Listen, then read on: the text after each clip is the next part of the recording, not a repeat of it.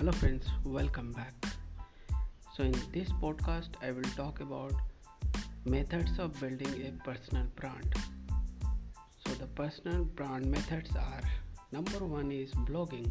The blog is like a planting a tree. You don't see instant results. With consistent work only you will get the results. So if you like the video, then you should create content on YouTube. It is a great platform to build a personal brand. Be consistent and share value.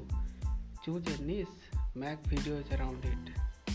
Keep upgrading yourself and the quality of the video. Do whatever is needed to scale it up and it will start growing. The third one is publish a book.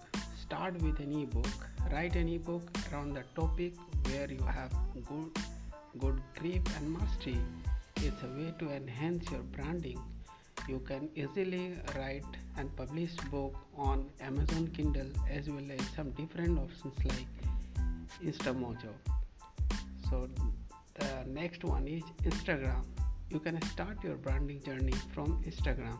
Social media is open for all. You don't need to pay anything to be on social media. If you want to scale quickly, you can always invest some money to help your brand reach more people. Public speaking. So this is the last one which is most important.